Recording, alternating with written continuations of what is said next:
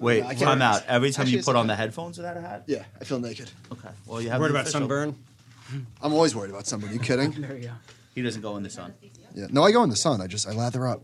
You guys are on Long Island. Like, you got the best beaches out. You really do. You know why? I would We say have- it's the Amalfi Coast and South Shore of Long Island. No. But like That's fair.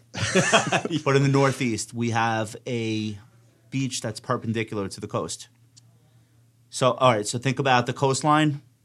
Basically, the sun is going over your head. Yeah. Right? Holy shit! I never thought about that. So- I never thought about that. So either. it rises, you're facing it, but then if you're in Okay. the beach and you're facing east, by noon it's right over your head, and then the rest of the day it's behind you. So what do you do? Turn your That's chair why away you from don't the... move to New Jersey. Right. Where No. did you grow up? In Connecticut. Okay. Where in Connecticut? I'm from New Canaan. Okay. Real rough. Headphones on. Yeah. Rough. But I live in Westport now. Wait, what do you mean real rough? Oh, you were joking. The mean streets of New Canaan? Yeah, it's a real pull yourself up on the bootstraps. What's type the of big story. difference between New Canaan and Westport? Westport's like Martha Stewart land, right? Not anymore. She moved to Bedford. Oh, okay. It's a little more diverse. yeah, right. It's not a Lily Pulitzer magazine. Okay. Westport's more diverse. More diverse, yeah, for sure. I mean, my wife's from California. She's from the Bay Area. Nice. And she was just like, I can't. I can't with this. Yeah, this is too much. John, I'm having an emergency. Yes. My computer is out of power. That isn't. Oh, Let's get you a record. I have one in my office if we don't have one here. I have one in my bag. I think there's one, The blue one. What do we have? Well, but I guess the question is, will it plug in? Because I have this other stuff plugged did you in. guys hear about Jimmy I have Kahn? one extra port. Yeah, he died. Yeah, passed away. End of tweet. End of life. Sad. He was the best. How old was he? 82. Okay. He had a good run. Great one. He was like a one of a kind type of guy. He did a podcast with Mark Maron a couple years ago. Okay. Like 2 hours of stories about The Godfather. Okay. Just a maniac of a guy in the best way possible. Yeah. Yeah. We went to see The Godfather in a theater. Oh yeah. 2 months ago. They put it for the 50th anniversary. I can't believe it's 50 years old. Yeah, that's kind of depressing. So 1972. So they put it back in 2 theaters, and one of them was in Queens. Okay. So we went, and my wife had never seen the movie, and the guy was with his wife never saw it either, Okay. and they were like, "Oh my god, that was like." They were like, "Oh, fine, we'll go." Josh and Aaron want to go. This is gonna suck. Whatever. Yeah, How yeah. long is it? 3 hours. They were like, "Oh my god, that was an amazing movie." I think this has to go on Amazing. this side. And then later in the later years, he did like Elf. He was Buddy the Elf's dad. Yes, he was. He could do it all. That's a fan favorite. Every holiday season. It's working. You ever see Thief? No. That was a good one. Kai, you? No. I'm Josh? trying to- He was in Mickey Blue Eyes. You've seen with Thief? Hugh Grant. Yeah, I saw Yeah. Thief. He was in the movie with Mickey Hugh Blue Eyes, Grant. that's right. He's like I never saw that. He's like a mob boss. Oh, we have something we have to do. Hey, Kai, could I have you hug the table a little more and move down? I'm towards trying me to- just a little bit. Yep. Okay. I was trying to think what are the other movies he's known for? He's like He was in so 50-year many career. things. He was in He's been Eraser. so That's much. like a random one. Okay. Not a very good Arnold movie. Thanks. Oh, Misery. That was his big one. Oh, yes. Yeah, that was incredible. Where's Nicole? Misery was very good. Somebody He's locate Nicole. done so many movies. Hey, Nicole. What else? Oh, what was the sports movie? Any Given Sunday? No, or- no. Which one was he in? Oh, Brian's song. Nicole, we have something for you. Oh my Wait, God. we're not going to turn the lights off, obviously, but we'll do our Not best. Brian's song. Okay. Do we sing? Is anybody going to sing? No. Happy birthday to Nicole. We're not going to sing. I don't want to. It's up to you. But is it bad luck if she blows out the candle without the song? Okay, Probably. Just sing the song. Is it like less classy that I left it in the plastic case? No, it's cute. No, it looks great. It looks okay? Okay. I'll speak the song. Nobody wants to hear me sing. Okay. Happy birthday to you. Happy birthday, Nicole. Happy birthday. All right. Thank Now make a you. wish. Okay. Wow, you really thought about that. Did you wish for higher interest rates? Okay. All right. I think you're going to get your wish. Very, very, very soon, actually. Happy birthday, Nicole. John, how are we looking on time? Are we looking ducking? Yeah, we're close. Kai, did you tell anybody about how much fun we had in Austin? Well, Mike was saying Mike missed that night. you missed out, man. 6th Street? No. Where? It was on Second, I think, where you guys were. Went out to dinner and we were drinking ranch waters. Oh, yeah. You know what that is? I do. I learned. They've become very popular. I've I never just heard learned of what it. it was for the first time. What's a vodka? Nope. What is it? It's Blanco tequila. And It's beer? Topo Chico. You know what that is? Isn't It's it like just a- carbonated water? It's like fancy. Yeah. Yes, mineral but it's like Mexican and it's got minerals in it. So All it's right, like so it's like a Texas Moscow Mule. it's a no. Yes, that's exactly what it's Like a like. tequila soda. Yeah. But then Yeah, it's like a tequila soda. tequila soda, but with a special kind of soda and a lime, and it has a way cooler name than tequila soda. What's it called? Ranch water. Ranch water. Okay. So I had how many do you think I had? 6. A few. Lost count. Plural. So the dude David that we were with, and we ended up having a few more at the hotel, and he's like, "This is like the best night ever." I'm like, "Stick with me, kid." You know, that was fun, and Hunt came out for that. It was Nice, good. yeah. It was a He's good guy. time. I like him. It was a good time. Yeah, they become very popular, the ranch water. Why do you think that is? Because just it's more all people the- going to Austin. No, I think it's a low cal. It's part of like everyone Well, that's drinks a good vodka point. sodas. It's like Tito's and soda. There's It's no like calories ranch in the water. There's mixer. no calories. Yeah. No one drinks beer anymore besides me. Yeah. It's like no one actually thinks hard seltzers taste good, right? It's just there's 0 They don't calorie taste or good. low- No, you know low what does calorie. genuinely taste good are the high noons. Yeah. Yeah, Like not bad. those are dangerous because they don't taste like alcohol at all. I never had one of those. You Should would I love try it. But I don't like the. I don't like. It doesn't have like that. I don't weird, like Trulies. It does or no. It truly White suck. Claws. It doesn't have that weird taste. Okay. Are you on the Barstool payroll or? Do we have a sponsorship yet with High Noon? what is their relationship to High Noon? I don't know. I just feel like they're always advertising them. I'm don't- sure it's a monetary relationship. All right. We are not sponsored by High Noon. We do have a sponsor, which Or you'll find Truly. out very shortly. All right, coming in with 3 claps. All right. This is the Happy Birthday Nicole show. What episode is this, John? Say it.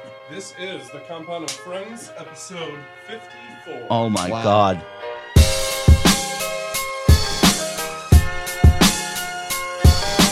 Welcome to the Compound and Friends.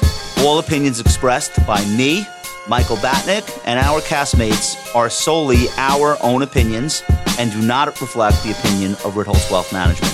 This podcast is for informational purposes only and should not be relied upon for any investment decisions. Clients of Ritholtz Wealth Management may maintain positions in the securities discussed in this podcast. Today's show is brought to you by Peak Housing REIT. A couple of weeks ago on Animal Spirits, Ben and I spoke with Joe Allis about the single-family rental market. Josh, what do you know about this? The single-family rental market, I actually own some stocks that are single-family rental REITs. Okay, well, you could do better. So the Peak Group owns 1,850 homes. They're in 7 markets, 4 states. They've got a focus. I don't know if you call this a niche, the Dallas-Fort Worth area. Okay, You bullish on that? sort of. We spoke about the Cowboys Depends on on the today's price. show. Depends on the price of oil. All right, so the Peak Housing Group, they've got $110 million in equity from LPs. You could own a piece of the real estate market without managing properties, which I've learned is kind of a pain in the ass. So I actually think this is a mega trend. People that are not, I don't want to say forced to rent, but people who decide to rent don't want to necessarily live in an apartment building and don't necessarily want to deal with a single operator who owns 1 or 2 houses. I totally agree. I don't know what the single family rental market is in terms of, I'm sure it's tiny at this point. It's tiny but growing very fast. Yeah. So basically, you can rent a house from a corporation. They are spreading their cost out across all of these homes, and they can provide all these other services, everything from entertainment systems to alarms to landscaping. Ring? You want a ring? So all of a sudden, you're not dealing with 80 vendors to be in a home. You're dealing with one company that's doing it all for you. I think it's the future. To learn more, go to thepeak.group. 54. How about that? What do you think? That's 54 is a lot. Yeah, and there's the plaque. Guys, this is like a very big show now. I don't know, what was the latest stats? Like, where was our placement in the investing podcasts? We're like a big show. We've hit number 7. Number 7, Who's on, one on through Apple. Who's 1 through investing 6? podcast. all Dave Ramsey. It's basically No, for real. no. I Not mean even for real. kidding. It's Dave Ramsey. I think maybe a Motley Fool and Susie Orman, something like that. Big, but we're in the Susie Orman League. I feel like that's the big time, You know, right? people call me the, no. What? I don't know. The Susie Orman of finance? I think she's the Susie The male Orman. version. Yeah, nothing came to me. Nothing came to me. Anyway, it's a very big show, so be on your best behavior, I think is what I'm trying to say. All Wait, right. hold on. Brendan's got a notepad. What's going on? What's with the notepad? Old school. Like I gotta write it down. Are you going to be taking notes while we're recording? Hold on. If you say something really Just do, wait. Yeah, What do you have it's a blank. What do you have what taped is into that? the notepad? What is that? This is my child. well, so knowing you guys are like that your homework? historical. Well, no. Follow me here. You guys are historians of finance. Sure. We sure are. So right we are. last week was the 25th anniversary of something. All right, let me do the math. Can you think of what it was? 25 years ago. Oh, LTCM. I was going to say Stone Temple Asian Pilots broke Contagion. up. Yes. Okay. But something like the trigger was the Thai baht devalue. Sure. That was July 2nd, 25. It got depegged. depegged. And That's like why you brought your homework? Wait, so okay. Well, so, just because like the numbers are crazy. hold it up so we could see it. What? Literally show us that. So I can't see that. All right. tell- Incredible. from peak to trough. So this is the 97 high to the 98 low. Indonesia in USD terms lost 92%. Malaysia 87%. Wait, what are you talking about? The currency? No, stock market. Stock market. wow. Stock market. Thailand 85, Philippines 81, South Korea 79. Wow. South Korea lost Singapore, 80% of its value? 63, Hong Kong 60, Taiwan 50. How long did it take for those to recover? So some of them haven't. I mean, that's the kind of crazy thing. Is some of them And all of are that was technically- because of currency contagion is what sparked that whole thing? well, policy error, mismanagement at the government level. It was 3 hours capital. They were Yeah, over-leveraged. hot money came in, left. 3 arrows got involved. It was Nothing good happens from there. But it was, it was a epic disaster. So I thought, you guys love financial history. Like, I don't think you We do. mentioned it, You're saying so- that was 25 years ago today or this week? July 2nd. Where was I 25 years ago today? 97? Maybe preparing for my bar mitzvah In 1997? when I was 12. You were at a Google Dolls show, for sure. No, Front I row. did not do Google Dolls Front at row. all. Spin doctors. Mouthing the words to Black Balloon. No That's- doubt. I know where you were. No doubt was hot when I was 12. No doubt. Okay. What have we learned from that crisis? Nothing. No, I mean, I think, for today, you talk What about should we learn? potential for policy error from the government, right? What did they And- do? What did they do wrong that prolonged the problem or caused the problem? Well, they had all issued dollar-denominated debt. Which is hard to pay back in a crisis. And then, Yeah. you lose your currency. You can't afford to pay it back. So you basically, you're ruined. Now you issue dollar-denominated debt because it makes it more marketable to the potential buyers. Correct. Okay, but then the downside of that is you owe dollars. Right. So when you're in a currency crisis, that turns it into a spiral. No bueno. Yeah. There's no way out. It's it's this is the compound show. So that's the It is. compounded pain. Oh, I want to intro you guys before we get. We're already in Thailand, and I haven't had a chance to do this. Brendan Ahern, who has a voice, who you have a great radio really, yeah. voice. I feel Yeah. like, right? Have you been told this before? Face for radio, yes. No. That's not what I said. That's me. It's only you. Okay, you have a voice. very how to explain it? You have good inflections. Is that baritone? What is that? yeah. What are you working with there? Is that a baritone? You got? if you need me to do some intros for you, like we can talk offline. Okay. We're gonna have you do some drops. He'll be our announcer, a la George Takei. All right, but your real job is the CIO at Crane Shares, where you lead research and education efforts and focus on China and emerging market growth. You're also a leading commentator on investing in China, and you write. I read this every week. You write China Last Night. I know it's daily. I do Yeah. my best. That's all right. But you're my source for how I find out what happened. Okay. So China Last Night is a smart way to phrase it because for U.S. investors, all the shit goes down while they're sleeping. Yeah, exactly. So, okay. And you have a pretty big readership on China Last Night now? It's been growing? It has. I actually don't know the numbers. I've actually never read it. Okay. It's somewhat ironic. I mean, I write it, so why would I read it? You don't need to read it. But I think it's got a pretty good pickup. How are you building that audience? Well, first of all, how do people subscribe to China Last Night? We'll send them there right now. Just ChinaLastNight.com. That's it? So it. they don't have to go to the Crane Shares website or anything? No. Okay. All right. Is it on TikTok? Not on TikTok. We're on Twitter. Okay. Okay. So just at ChinaLastNight. Before we get to Kai's intro, can I tell you something, Brendan? I was looking at one of your tweets today. You tweeted potentially big news for NEO and China Malt's extending EV tax break, and Twitter flagged it. Do you know that? I did not. Twitter flags it. It says stay informed. This tweet links to a China state affiliated media website. So it's interesting. This a great Chinese financial website called Yakai Global. They're based in Shanghai. I don't think they have anything to do with the Chinese government. Well, they might not have anything to do with it, but they're being overseen. Better safe than sorry, I guess. There's probably censorship approval, maybe, but it's like they've got real reporters. They do good hard work, news. and Right. they're shown on Twitter as like Chinese state media, which I actually don't think is accurate. I blame Elon Musk. So no, he's going to get rid of all that. That's what he's going to do with Twitter. Like there won't be any more oversight of any of it. I'm sure. Kai Wu, Kai is back, ladies and gentlemen. This is your second time here. You're a veteran now. Kai, you were a very popular guest the first time. You were. Yeah. You get good feedback from coming on. You did, right? Yeah, Okay. it was awesome. All right. Thanks so much. Kai's the founder and CIO of Sparkline Capital, an investment management firm specializing in machine learning and computing. Prior to Sparkline, Kai co-founded and co-managed Kaleidoscope Capital and was a member of Jeremy Grantham's $40 billion asset allocation team at GMO. Welcome back. Welcome back, Kai.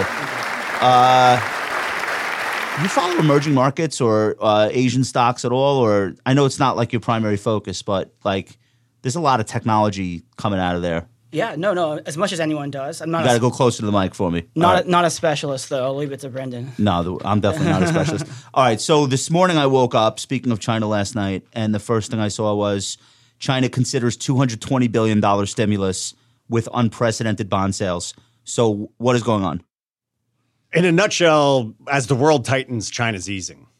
Is that why the stocks are outperforming? Is that why all of a sudden Chinese stocks are outperforming the rest of the world? I think when you say China, you almost have to differentiate between the A-share market, the onshore market, so Shanghai, Shenzhen, Yeah. which is 95% owned by investors Yeah, we can't in buy that. China. Right. You can through Crane shares. Right. But you contrast that with the offshore market, so Hong Kong and U.S.-China ADRs. Okay. And I would say definitely the investors in China are more on top of this easing cycle coming in China, where a lot of foreign investors, they're more worried about the political, U.S.-China political relationships, headlines, some of the regulations from the U.S., from China.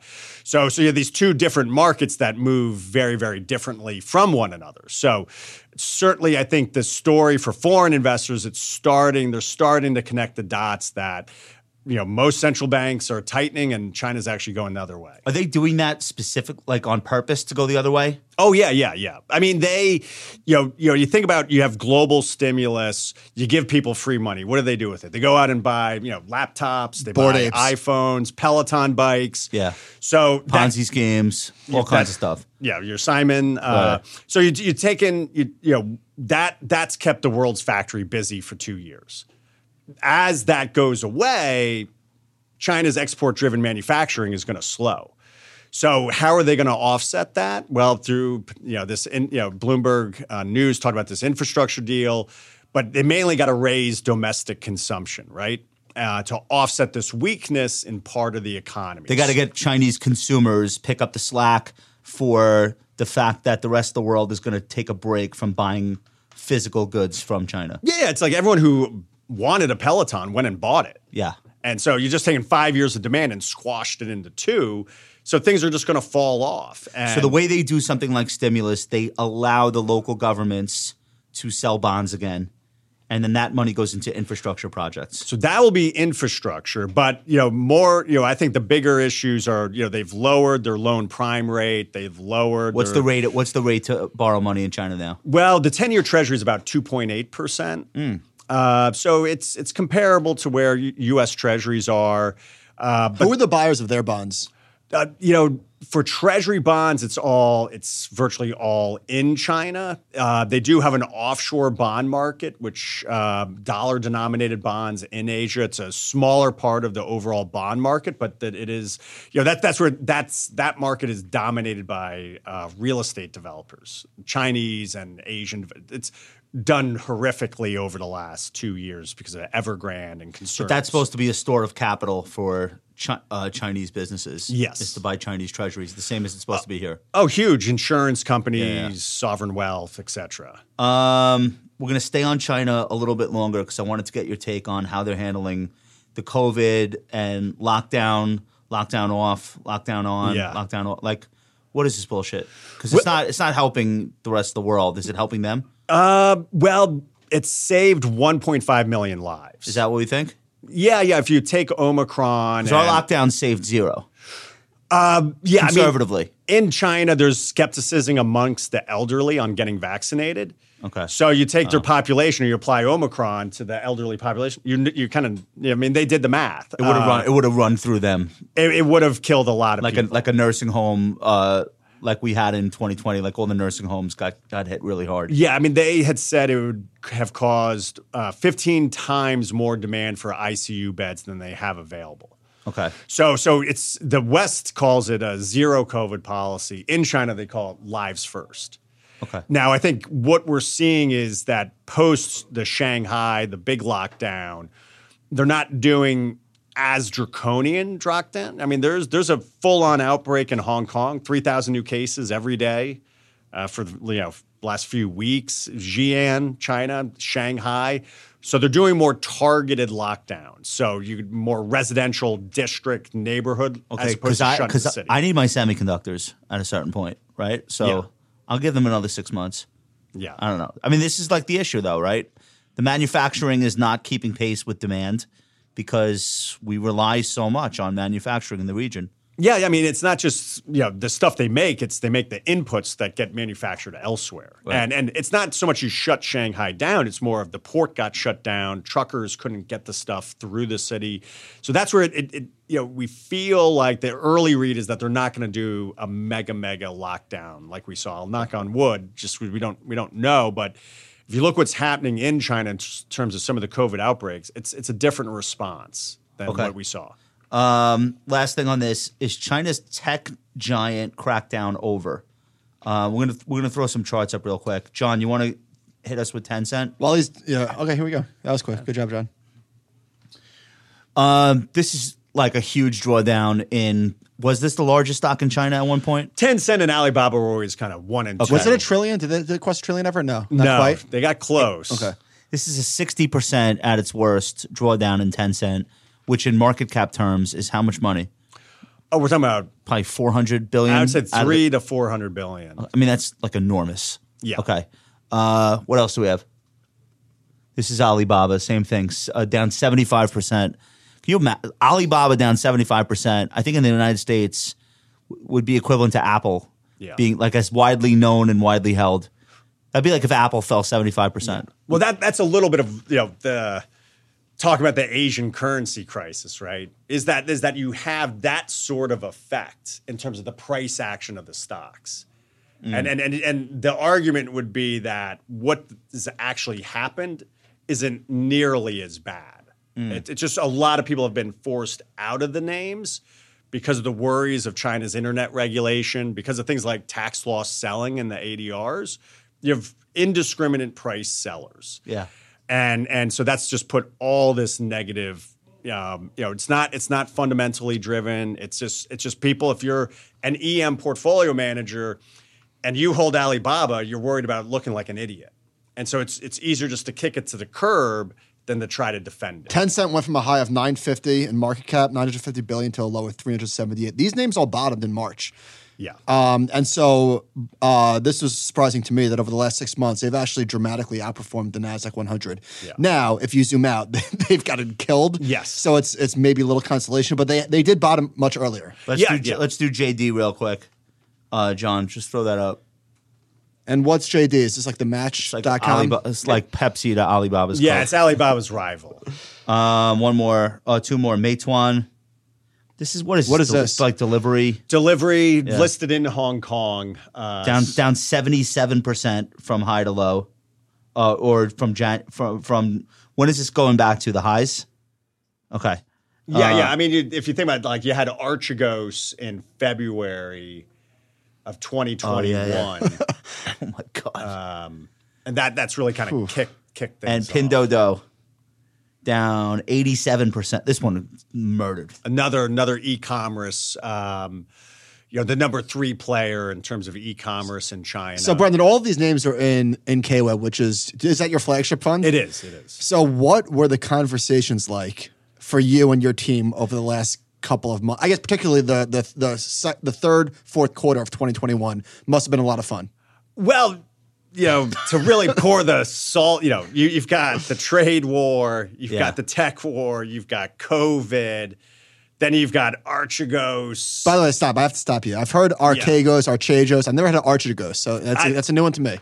I'm just saying in my deep baritone voice. Hopefully, it sounds good. I have no idea if that's the pronunciation. Well, it's a made-up word, so we can say we can say it however we want. All right, sorry, I cut you off. Sorry, go ahead. So anyway, so just I mean, for the team collectively, like it's been busy, but I think there's been a void to fill about this. The point of China last night for Crane shares was a balanced perspective, and there's things that happen. You might not like the rationale, but there is a rationale. You're not doing a nightly email cheerleading China. You're basically just talking about what happened in the market. Yeah. I mean, ultimately, China is 18% of global GDP. If you own U.S. equities, you're highly exposed to China. Mm-hmm. Okay. That if you're really worried about China, then you got to be worried about Apple and Nike. When do you write this note? Do you wake up at 2:00 in the morning? I wake up around, varying on the day. I get up, sometimes 5:30, 6:30. All right. You have a lot to learn from Kai. He's writing quarterly. Okay. I'm jealous. 2:00 in the afternoon, usually. Hey, wait, Brendan, explain this to us. So I've never seen this situation before where at the low, KWeb was in an 80% drawdown, or 79.54 to be precise. And yet, the fund had massive inflows in 2021. Positive flows with negative performance. I've literally never seen that before. It's usually kind of the opposite. Yeah. What can you give us some color? Dude, it's his voice. Imagine he calls you up like you're a hedge fund that's allocating to Chinese stocks, and you're using Crane shares, and Brendan's like, "Good morning." We only do conference calls. Here's no what Zoom. happened in China last night. Could you give us some color on How did you do that? Because there's a lesson there. Well, I think it's the collective effort of getting in front of people and explaining what's happening. But it was about, there's no alpha on a drawdown. Like, on the charts you just showed. Like, why would pay someone to own Baba versus JD or Pin? They're all Doesn't going. make a difference. It's a beta play, Right. So if you're tax loss harvesting out of the individual names, just buy KWeb. If you had hired active managers, there's very little alpha. It's a beta play. And then I think one of the concerns has been this Holding Foreign Companies Accountable Act, the potential delisting, and we've converted. A year ago, KWeb was 25% Hong Kong. Today, it's closer to 75%.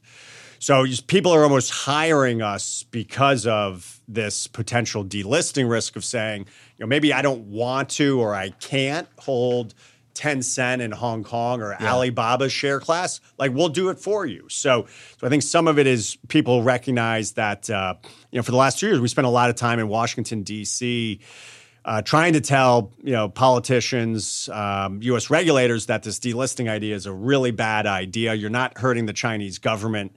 You got $2 trillion of market cap held by U.S. investors, and delisting the stocks does nothing to hurt China. You're hurting U.S. capital. What markets. was their response to that? I think the SEC is the regulator. It's not their job to opine on the regulation or interpret it. They're the enforcement agency. So there's very little they can do. I think unfortunately, there's a push to potentially shorten the window for delisting from 2024 to 2023, which is still not. It's in one of these bills that So who knows how that plays out? But I think in general, the view in D.C. is, well, we're forcing China to deal with this issue, and that's a good thing.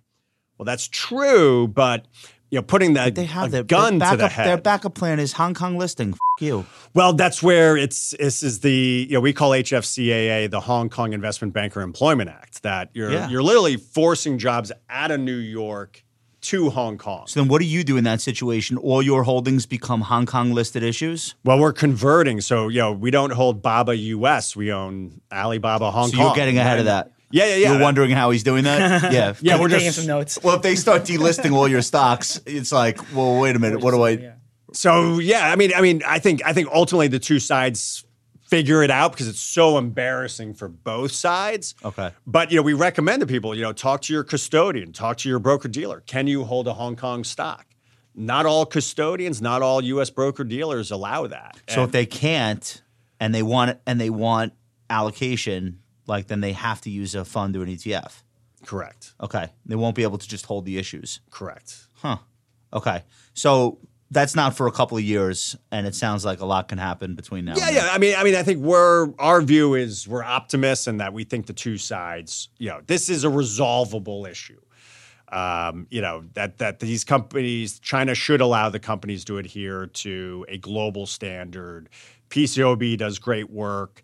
And for the Chinese government, there's a rationale for allowing this, which is these companies provide a great insight into China and China's economy that, you might not get elsewhere. So these numbers are a little bit stale, but this surprised me. I don't know who threw this chart in here. This goes back to 2018. Apple derived 17% of their revenue from China in 2018. Yeah. It's a massive number. How much? 17. I don't think that's not surprising, though, because that's like their biggest growth market. Look, there we go. Oh, yeah. I mean, this is where, a lot of people, will say like, oh, I'm worried about China, U.S.-China play. Well, our view is, well, if you're worried about it, this is what you should be worried about. Which facet? Well, that you own a lot more of these companies.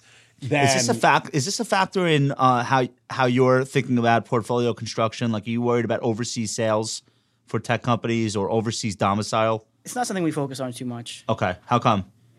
It just kind of washes out, I guess. We're trying to look at the things that the drivers of kind of macroeconomic and politics are really difficult to predict for us. Not for me, but For you, you got it. Brennan's got it. Yeah. For me, for our algorithms, right, we're focused on fundamental value. So brand, human capital, network effects, and IP.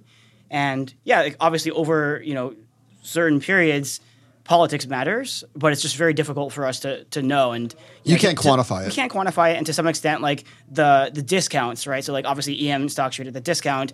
I mean, the reason why, in part, right, is to bake in that uncertainty, that risk premium. And we're just saying, look, if markets are at least somewhat efficient on this dimension, we can safely ignore it and let it just be noise in our models. So, I mean, there's going to be big price movement, but you're saying like that'll happen in both directions. That's right. Yeah. Okay. Well, as long as there's the- systematic bias one way or the other. The interesting is that those names had no beta to Trump tweets to U.S. political. Which names? All of those names that only the China names would trade based on tweets, but you would argue that these companies have a beta. you think the U.S. market's underestimating companies that? with Yeah. high China exposure. So were Tesla not- in 2018, I'm sure the numbers are different today, but Tesla had 25% of their revenue. That's a huge in the number. trailing 12, yeah. Oh, so it was 2017? No, that's from today. Oh, wait, what? This looks like it says sales generated by U.S. multinationals in China amounted to $376 billion in 2018. okay, so- Are we talking about different charts? So the table is different from the quote. So the quote Here we go. Yeah. So this quote came from the New York, the Fed here in New York, where they run a blog called Liberty Street Economics, and they wanted to quantify what has the trade war done. So this is from back in 2018. They basically said you've got $376 billion of U.S. companies. Revenue is generated in China. And this was kind of the point where China says we don't have a trade deficit with the United States. That the U.S. definition of trade is something, you build it in the U.S. and you put it on a boat. But you have all these U.S. companies that own factories in China that then sell in China. So China's view is, well, who cares where Nike's plant is, as long as Nike's selling to the Chinese. Right. So if you take the $376 billion added to the trade deficit, there is no trade deficit. Right. Arguably the U.S. and so the New York Fed was saying, Right. Apple's doing 300. That's total revenue. 66 billion revenue in China. Yeah. So then on the bottom was working with Morningstar. We were able to kind of quantify these numbers. So this is the table of stocks is this is the trailing 12 based off their last quarter's earnings, according to our friends at Morningstar. You know what's so funny? Amazon, only 5% of their revenue is from China, and that's $25 billion. It's crazy. And that's only 5% of their revenue. Yeah.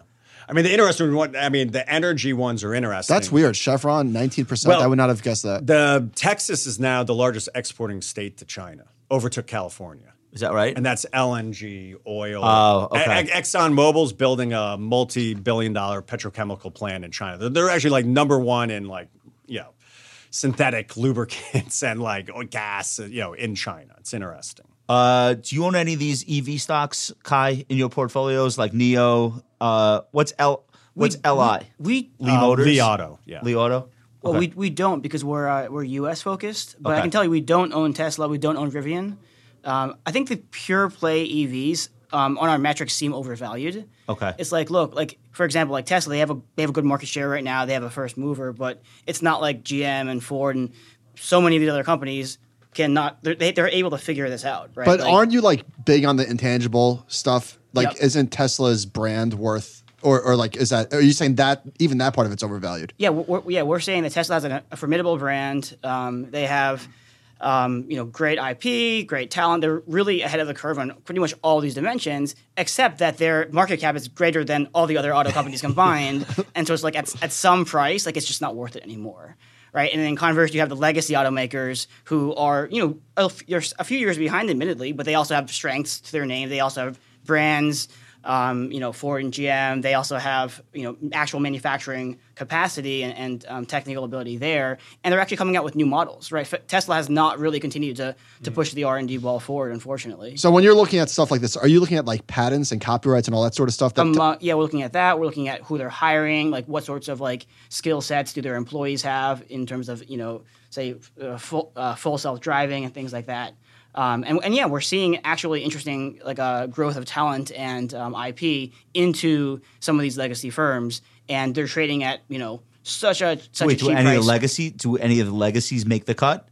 Yeah, so Ford's in there. I think GM might be in there too. So you have Ford and GM and not Tesla, and the main reason is just Price. The price. Right. It's the Okay. idea of disruption at any price versus disruption at a reasonable price. And for us, we care about the price we're paying for these things. And just because Tesla's a great company, which in many dimensions it is, at some price it becomes untenable to hold. On a back test, was there a point in time where Tesla would have been a holding based on that, and it's just launched out of the stratosphere? I don't think so. No. Okay, it was because it's always been Yeah. expensive. Ever since it kind of came out, it's always been expensive. Okay. And again, I'm just not to belabor the point, but you're not looking at book value type stuff. You're looking at next generation type metrics, and even still, Right.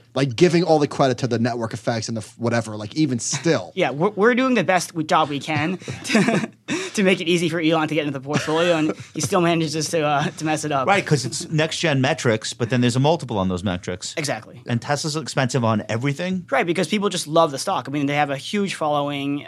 There's so much hype around the stock, and it is a good company. It is a great company, but again, at some price, you just can't hold it. Is anybody asking you for an international version? Like the ADRs that trade in the U.S. and they meet the requirements, but they're just foreign domiciled? So I don't know if ADRs themselves give you enough breadth, but there has been requests to launch parallel products in IFA and Right. developed international Yeah. and then emerging markets.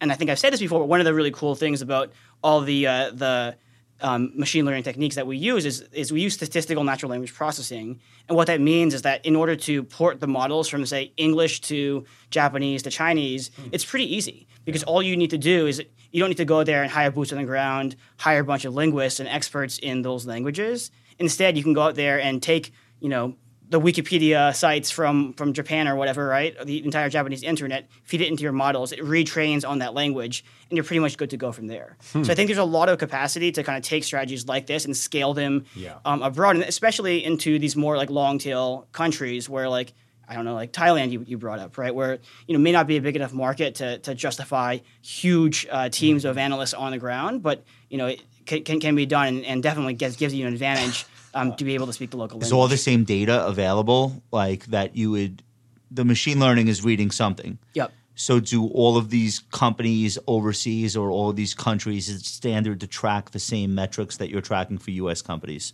Or is anything missing? It'll vary by country. So, Okay. Obviously there's the equivalent of the U.S., patent office, right? In like Europe, for example, but like not in all I countries. believe it's called Lay Patent Office Le- in Europe. Okay. That's right, yeah. But you can get a data feed on it and you Right, can yeah. figure out I how think, you want to read it. Local news sources are easy. Company communications are easy. And then, obviously, as you know, filings are kind of completely different depending on the country. Okay, because I'm thinking like a Crane Shares by Sparkline collaboration, China Innovation Fund. I'm just spitballing, just spitballing. We can make it happen. All right, this is the week that innovation bounced. I think, Mike, ARK is outperforming the S&P for 2 weeks now. I mean, this is very short time, but over the last 5 days, ARK's up 12%, 12.5%, and the Qs are up 4%. How much is ARK off the lows? Do we know? It's like 20? It could be more. Yeah, it could be. Remember we were like, you can't come back from down 80%? Can't come back. Never say never. You'll No, need a no. 5X. The price, no. ARK will, I don't want to say never make a new high, It's so far but down. like, yeah. it might never make a new high. It's so far down. But this was a big bounce. And I don't even know what stocks are. I know Tesla is still in the top 5, but I don't All think right, it's over the last, again, 5 days, so whatever, barely any time. You've got Ginkgo Bioworks. I don't know if she holds it. I think she might. That's up 14.5%. Moderna's up 12. Datadog's up 11. Teladoc's up 10. Zoom. Roblox is up 10. Rivian's up 10. Okay. So they don't go straight down, or at some point they stop going No, they down, do. at least for a little while. They've gone straight down for a long time. It's These been are- a long time. Yeah. It's February 21. These are all down like 70% minimum, right? Some are down 80 and 90. Okay. Like, literally. Yeah. What's this next chart? Show me this. Why lesson 2 after PE reset, earnings revisions Oh, this is accelerate great. sell-off. Okay, this is great.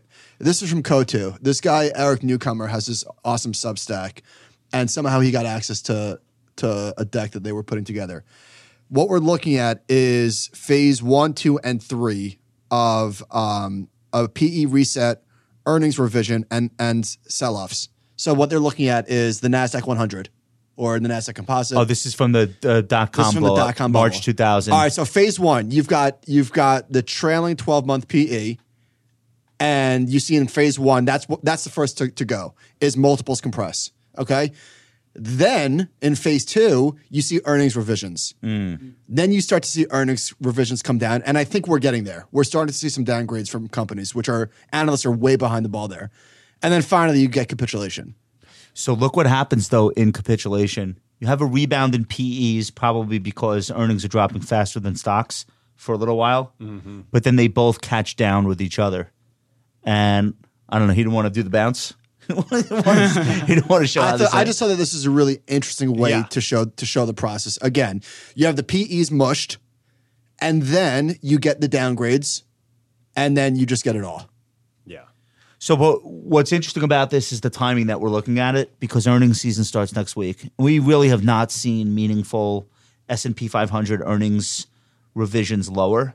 I know that the estimate has been lowered, but like that could be this phase 2 thing could be the thing that's about to start now. Well, I think that's what a lot of institutional brokers are starting to talk about is that you got to start bringing some of these estimates in, and that's only going to raise. The thing is that they're not getting that guidance from like S&P 100 companies. Well, Like Apple and Microsoft earnings estimates from analysts has not budged. Like literally still at all-time highs. and that's like 12% of the S&P. I don't know what the earnings contribution Google's is. come in a but- little bit. I guess they're more sensitive to the economy with advertising money. Yeah. I'm very excited to see what these companies say. Well, I just wonder how much TikTok is eating the lunch of the Googles and Facebooks. yeah, Snap. Snap. That clearly in China, in the China space, we see it. That it comes up on the earnings calls where they say, like, we're competing. If you're Alibaba or Baidu, you're competing with TikTok in China, and it's definitely a big threat. Kai, why is TikTok killing everyone? Like, do they have the smartest algorithm or the smartest employees? I know you're not like a TikTok analyst, but like, are you seeing anything in your data to suggest why they're just killing everyone? Well, I think it's all about attention, right? At this point, like we're all competing for eyeballs, and TikTok is the most addictive. Their short form videos are addictive, and then their I algorithm refuse is to amazing. download it. I refuse. It will not be on my phone. Do you guys have it? Dude, you could just end up in a loop that Do you have can't get out it? of. Do you have it? Dude, I'm a user. I'm Yeah. a creator on Everyone TikTok. go follow the compound on TikTok. Do not do it. Do not for your own mental sanity. Do it. Do it now. Kai, are you on TikTok? I have TikTok. I have not ever produced any content. He's a viewer. I don't know how to dance. Yeah. I don't either. We put content from this show on there. But So I am on TikTok then. yeah. All right, And so it Kai, you did does you- very well. 500-600 people watch. You It's did this amazing post a couple of months ago, breaking down like where are ARC's returns coming from innovation, from X, Y, and Z. What did you find? Yeah, so the big question there is, people are like, hey, innovation stocks are down 80%, innovation is dead, we're never going to come back from this, etc. And so the question was, is ARC really innovation? Is that what you're buying when you buy ARC? And what I was able to do was take the returns of ARC and decompose them into a few different pieces. So kind of the most important ones are this innovation factor, which is exposure to innovative technologies, AI, robotics, genomics, etc. The second category are your standard like fama French, what they call it, like style premium. So these are like value, growth, size, quality, momentum, you'd say, and then alpha, right? And so I guess the bright spot was that she has that alpha, right? Relative neutralizing for all these other factor exposures, it turns out that she actually has managed to pick stocks and beat this benchmark in excess of her fees, which is really good. I mean, she found Tesla early, right? That's a hard call to make. As I was saying, my models couldn't have picked that out. Right. Everyone was overvalued, based on trailing metrics, and she kind of correctly foresaw the future. Great.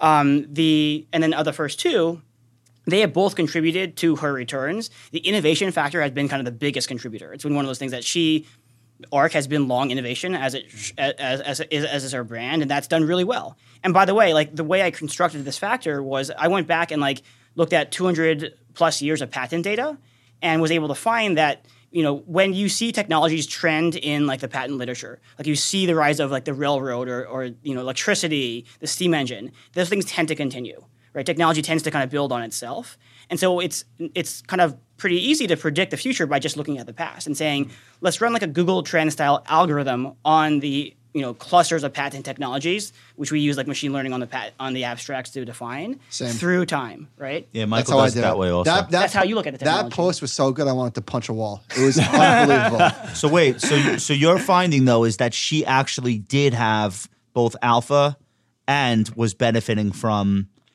innovation as a factor. Yes. Like not as a buzzword, but like the number of patents. How do you look at that? Per stock or per what? Yeah, so what we do is we don't look at the number, we look at the type of patents. So we look at all the abstracts of the millions of patents and classify them into technological groupings like AI, right? And then we say, at any point in time, what are the trending technologies? Because it changes each year. Like every year is a little bit different. Like cloud computing was not a thing 30 years ago. Today, that happens to be the case. And then what we were able to say is which companies have exposure to the trending technologies. And that's easy to glean off of who is making those patents. And that gives you like a grouping of companies for each of these kind of thematic baskets, AI companies, robotics companies, et cetera. And then you can look at the performance of those baskets as if it were an ETF, let's say, diversified across many, many stocks.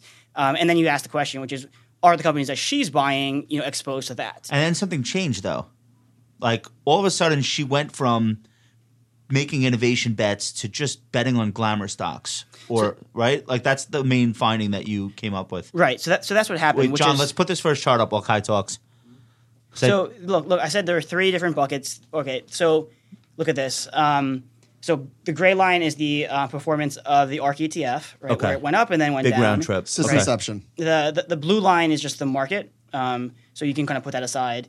Then there is in the green is the innovation factor. So it's easier to see just in the table, right? You're seeing 4% annualized returns, on 5% vol, so it's a 0.8 Sharp, pretty good.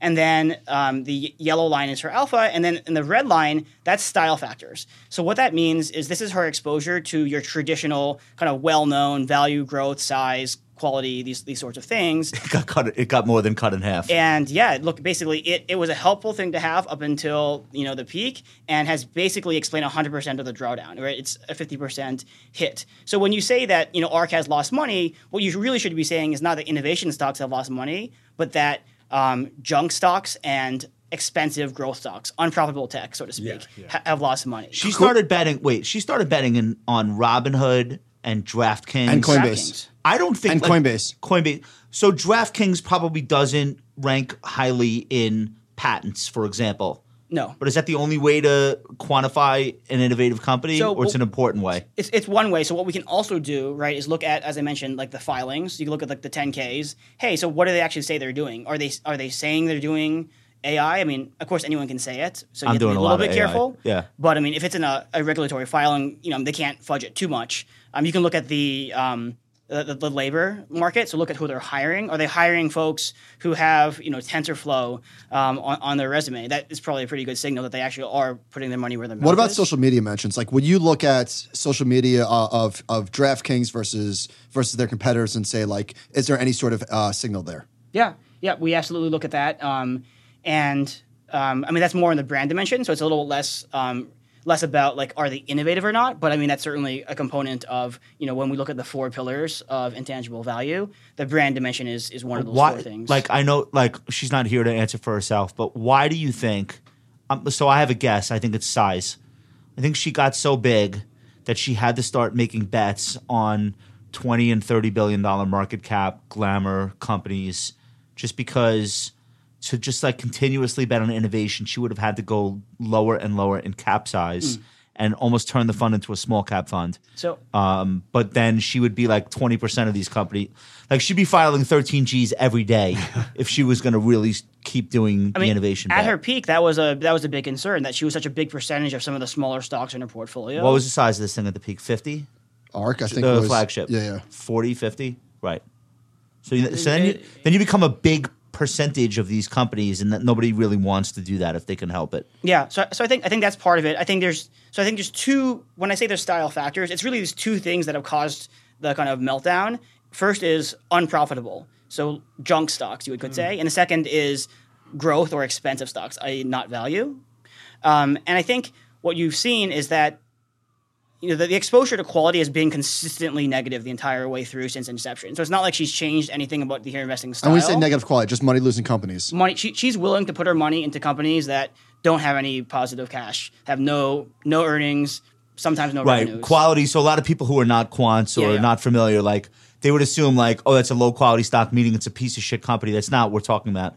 We're saying like quality of balance sheet and income statement. We're saying like speculative stocks. Let's say it's speculative stocks at a really early stage, don't have like any, stable or robust earnings. Which Tesla would have been a low quality stock for most of the last 10 years. Until it wasn't, yeah. Until it wasn't. But Right. like, that was... So it's not obviously a bad thing to do. I mean, it's a bad thing to do on average. Like, it's a bad thing to do with 100% of your money. Yeah, the quants will show you that, quality factor. So if you just on average bet on more profitable, stable earnings, high ROE companies, they tend to outperform low ones. But paradoxically, the best performing companies are the low quality Start off ones. as low quality. Well, because there's more upside, there's more Right. asymmetry. Like, Right. if you can get in and find Tesla before it becomes Right. a big deal, you can make 100x. Yeah. You're buying a company that everyone knows is a pretty robust, like high margin company. Colgate, Palmolive. Yeah, you're not going to be able to. I think Facebook coming public is a low quality. It's a marquee brand. It's a blue chip social media company, but like on a factor basis, Right. they're losing money in that transition from desktop to mobile. It was not a quality $40 billion market Well, and the cap. stock and got killed. Well, And the even stock Google's killed. IPO was the same way, right?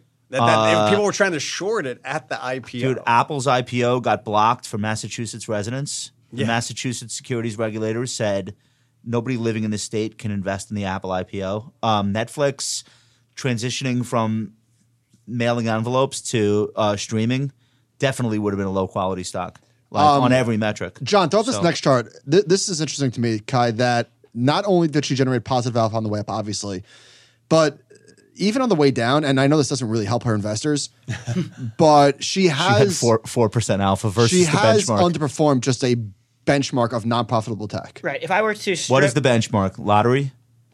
the benchmark is Ba-dum-tsh.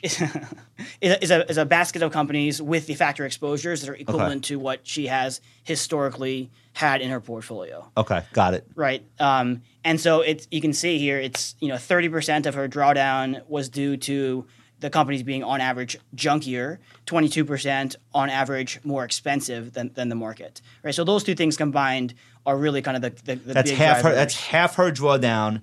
Half her drawdown is there was no value in the stocks, or They were overvalued. Right. Another way of saying it is like when you buy ARK, you're buying like two things. You're buying innovation, but you're also buying expensive junk stocks. Right. And the thing is that like for the first 5 years of the backtest, like the value in the junk and growth part didn't really matter. It was kind of like came out in the wash, right? And then only more recently with interest rates being hiked and people starting to care more about cash flows and things like that, are these things really coming to hurt her. So we're getting more or less of an everything balance today. The only thing that's red on my screen are bonds, but you've got ARK up 6%, XME, which got killed, is up 5.5%. Semis are bouncing bigly.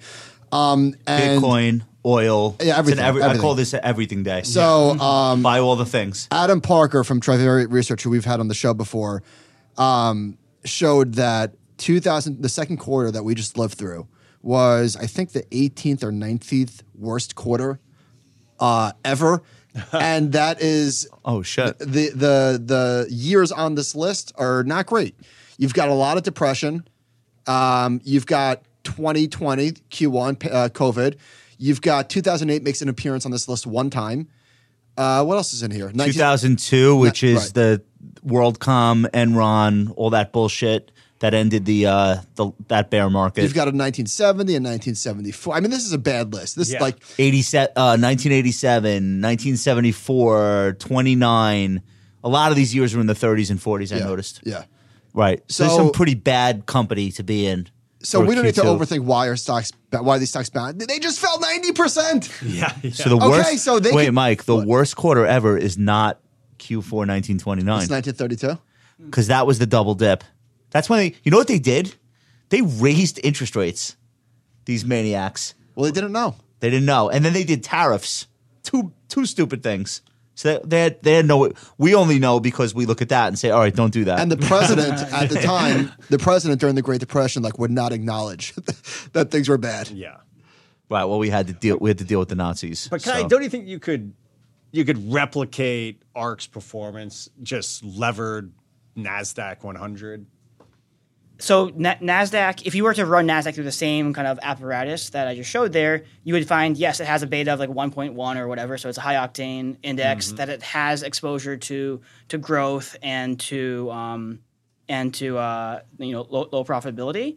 But you wouldn't – you wouldn't get the same exposure, I guess, is what I'm trying to say. I mean, I wish I had the chart up there, but if you look at this innovation factor that I put together, where you just like try and trend follow what sorts of technologies are trending and buy stocks that are related to those things, that thing is, when you strip out all the exposures, just on a pure factor basis, is like almost a straight line up. Look at this. Huh. I'm looking at the TQQs and ARK, and I'm looking at a 5-year period, and they basically followed one another. So the TQQs, I don't know if that's 2 or 3 times levered NASDAQ. It's double NASDAQ. I think it's double. So again, like neck and neck, right? From basically what was that break? From the bottom, that was the top. From the bottom in 2020 through the top in 21, and then something broke in March of 2021. They completely diverged. Meaning that's when the double NASDAQ started to outperform. That's when ARK started to massively underperform. Massively. I think that's more of a size thing. It could be a size thing. It could be because NASDAQ has the Googles and Apples. But didn't Tesla have an amazing 2021? That's why this doesn't make sense. Tesla did. Well, that's where I think one argument is that it's interesting. Most active managers historically have not wanted to use a transparent ETF wrapper. That if you have an alpha, you want to hide how because people. And she did. She had it. But the argument would be that, by buying lower quality names, it's almost like a reverse Ponzi scheme. You tell everyone what you're buying, and then they go and drive it up. But you've already bought it. It's diabolical. It's a reverse. Well, because the trades are always. I want to say pyramid scheme. I want to say pyramid scheme. More so, reverse pyramid scheme, because you're recruiting other people to. You're not asking them to bring in other people's money. Is a pyramid and the Ponzi the same thing? No, my friend. No, a pyramid requires you to actually be social and get other people to be social. A pyramid is like the makeup on Instagram. Got it. So it's not enough for you to buy my lipstick. You got to bring your buddies. I also need you to fill your trunk with lipstick and go sell it to your friends. And I've recruited you, and so I'm higher in the pyramid than you are. I see. And I'm building my own little mini pyramid beneath me. A Ponzi is just like, I took Kai's money last week. I promised him 10%. So I raised money from Michael today to give Kai back his money. Right. And then that just builds on itself until I run out of people. It's no different than like, when Berkshire Hathaway files their 13F. Like, it's Right. like, oh my gosh, he raised his So this is oxen. that on everyone goes out to buy that. steroids. Yeah, exactly. And So- this is that on steroids. So in other words, the mechanism is she buys a stock at 3:00. But wait, that was not her intention. No. Obviously. No. We're not saying that. No, people are doing this to themselves. She buys a stock at 3:00. It becomes part of ARK's holdings. And if it was a new position, then it really gets discovered on social media because people get excited about what she's buying. And she's doing that in the name of transparency. Right. But then people are Muppets and they're like, I'm buying it because so-and-so is buying it. And that could feed on itself, but then it works in reverse. Correct. It's hard for her to get out of a stock. Yes. Okay. Yeah, Let's just- because she's not trying 100 to get out shares of the moves a stock. stock, right? Yes. If anything, she's doubling down, isn't she? What do you mean? Like she's not selling out of the stocks as her ETF is going down. She's actually kind of doubling down on these positions. That's called a martingale. No, it's not. I think she, you know what? I think she spent most of this year doing what most people would do with a portfolio, concentrating into favorite names. When you have redemptions, but you still have a job to do, and you have 20 stocks, hypothetically. She has more, but like anyone. You have 20 stocks, you have 10 billion under management, you get hit with redemptions for 2 billion. So now you have 8 billion to work with. You're not looking for your 21st favorite stock.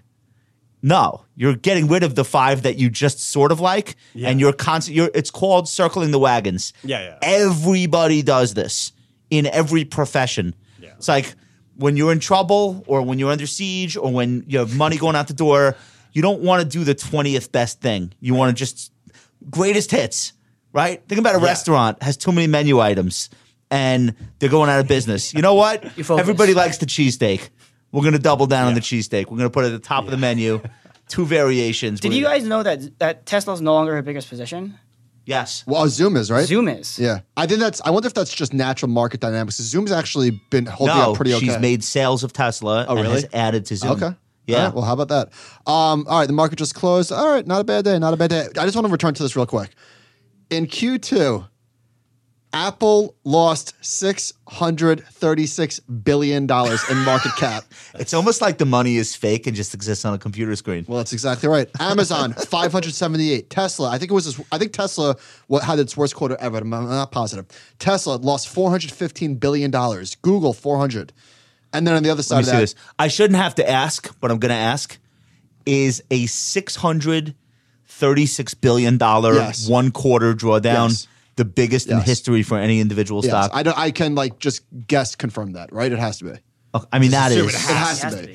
that is just I mean, what was Enron or WorldCom? No. They were never that. No they were never way. that But big. nowhere, Yeah. those might have been $80 billion companies at their peak. Yeah, that's Yeah, true. maybe. So this is just the numbers are staggering. The numbers are staggering, right? And the stock wasn't even down that much. It was down 20%. How much was Apple down? Yeah, probably. I think it was in a 20% drawdown. So you've got $2.5 trillion in lost market cap between Microsoft, Alphabet, Tesla, Amazon, and Apple. $2.5 trillion. Now where the But money? since the GFC low, Don't say it. from the GFC low, Yeah. the market today is up 640%. At the start of the year, Wait, what it was market? up 800%. What market? S&P 500. No, it's not. From the GFC. Oh, the GFC. I'm sorry. I was thinking Okay. 2020. I remember What was up the Dow at 800, 7. now it's up The 640. Dow bottomed at 6,500. big. Where did the S&P bottom? 666. 666, right? So how much are we up from the low of the Great Financial Crisis? 640%. Even in a 20% drawdown or 15, where we are now. But that we were up like 800, Right. and now it's 640. Okay, pivoting. But I don't get it because 800 minus 20 is.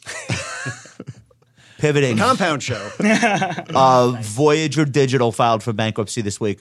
Do I have to spend the time reading about what this even is or was, or is it not that important? It doesn't seem Bitcoin's rallying on this news, so how important can it be?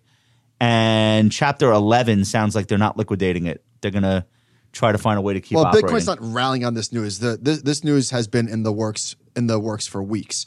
Okay. I think if anything, Bitcoin is rallying on the What is fact this? that What is this? all risk assets are bouncing, and Sam Bankman-Fried came to the rescue.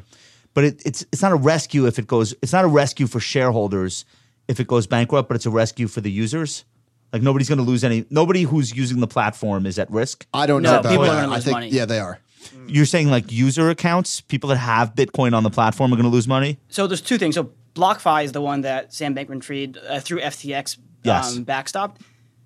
So far, it looks like they'll be okay. So FTX subordinated themselves to the depositors and have an option to basically buy out the equity holders of BlockFi for like a pretty low price, like a 90% discount or something. Okay. But the That's what he did users, there. like the person that owns one Bitcoin and it's sitting Again, on the like platform. non-investment advice. Who knows? Yeah, Probably yeah. fine. Okay. But you go to Voyager, totally different situation. So Okay. Voyager, the reason they're screwed is because they made loans to Three Arrows, right? And Three Arrows was in turn screwed because they made a leveraged long bet on Luna, right? So you can kind of see how this industry is so interconnected. Like it's like the GFC or like you mentioned LTCM all over again. Yeah, it's dominoes. Right, we're trying to figure out who's holding the bag at the end, and it looks like Voyager and its customers are. So Voyager walked into a bankruptcy court and said Three Arrows owes us $600 million, and we have 1.3 billion in customer deposits on our platform, and we have X hundred million in cash.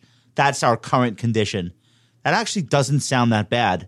They had to file for bankruptcy though. Why? Like, was that part of the rescue package? Like, I'm trying to figure out like what is the So they what is went out. causing them so I to think have to be I was reading bankrupt? the Matt Levine article was saying that they went out and shopped the business to try to find a white knight to come in and like buy them basically. Whatever. They were just so upside down they couldn't.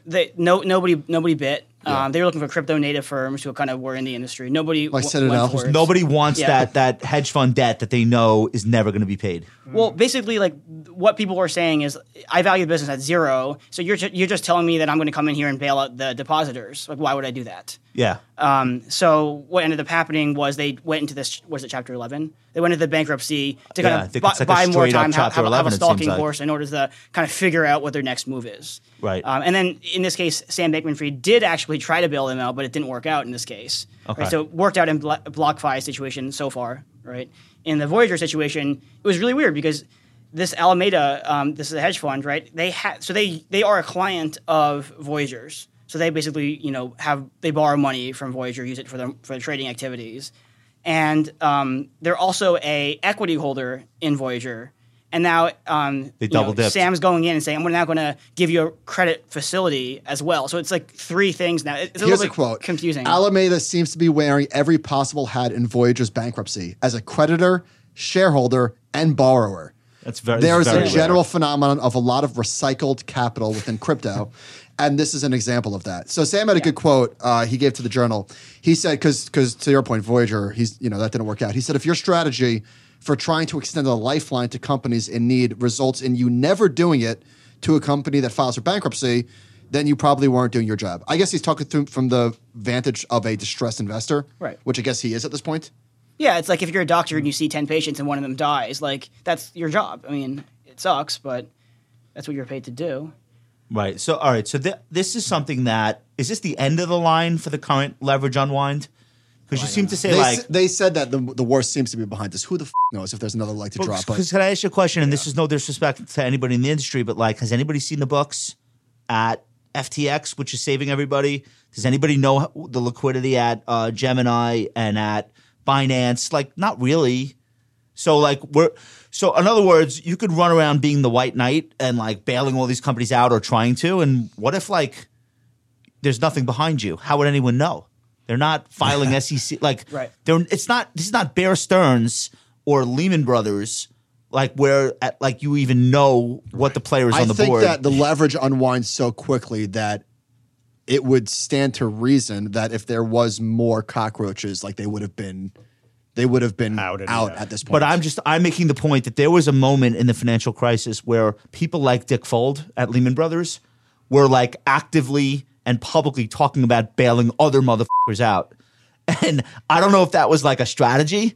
Like, worried about us. We're Distraction technique. Right. I don't know. And I don't, and I'm not saying that's what's going on now, but what I am saying is Lehman was public. Like, we knew what their business. Nobody really knows. But we didn't really know what Lehman had, right? So much of it was off balance sheet, right? These weird SPV things. That's right. They would take a huge loss and put a liability, push it off the balance sheet, file earnings, and then pull it back. So they would pay somebody to take a black hole off their hands, but it was like a predetermined, all right, and we're going to take it back 60 days later, which sounds like fraud. That sounds sketchy. Called Repo 151 or something like that. Somebody probably should have gone to jail for that, but the CFO was like a very sympathetic character, and she was like new to the job, and I just don't think there was an appetite to jail a woman and leave all these men out of it. But like she clearly, like of all the people, did something that was so obviously fraudulent. I mean, she was directed to, Right. but like, Who was the Enron? Skilling? Oh, Jeff Skilling. Skilling was Called the analyst who an was asshole? Ken Lay? the CFO? that's Skilling. No. Star? No, hold on. James Caan. I forget. He went Andrew to jail.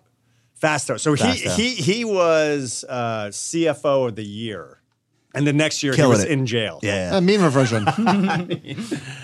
All right, but So- the 08 analog, I think is very apt for this kind of. I mean, it's on a much smaller scale, and off of Twitter, really nobody on earth gives a shit. But it's like 08 for Twitter. Well, For Twitter. I think Yeah, like 1 out of 3 people on Twitter are crypto people. Oh, right? I think it's like, I was going to say for the companies, it's like the 1907 panic. It's just a bank run. right. No, I'm saying for spectators, if you're not on Twitter, none of this is on the news. Like, Correct. nobody knows who Sam Bankman-Fried is in America. The other day, Only if you're on the other Twitter. day, when we woke up, I looked at my wife. I'm like, "You have no idea what's going on in crypto. You don't even know." I think actually what you said was, "You poor son of a bitch." I said, Or so- "You dumb bastard." That's what I said to my wife. but you didn't actually say it. I think there's a billboard driving into the city with like Giselle Bundchen, Yeah. with like an FTX logo. My wife goes, "Who's that?" Like she Right. goes, "Who's FTX?" Oh, it's FedEx. right. Yeah, Blissfully, like, blissfully why does Giselle unaware. work for Sam? I don't get this. Right? So, all right. So, if you're on Twitter, you know who Sam Bankman-Fried is. You know what 3AC means. You know what Voyager is. You know what the price of ETH is. You know this shit. If you're off Twitter, none of these things compute. Right, which is the reason, like, why in the GFC, the Fed, and even at LTCM, the Fed bailed out all these companies or helped orchestrate a huge bailout. But the Fed doesn't care about what's going on in crypto Twitter, No. right? So No. that's why you have this guy I'll tell Sam you one who has better. to do it. The Secretary of the Treasury in 08 was the former CEO of Goldman Sachs. Right. Hank Paulson. Hank Paulson. To Hank Paulson, a world without Goldman Sachs existing is unfathomable. It's like impossible.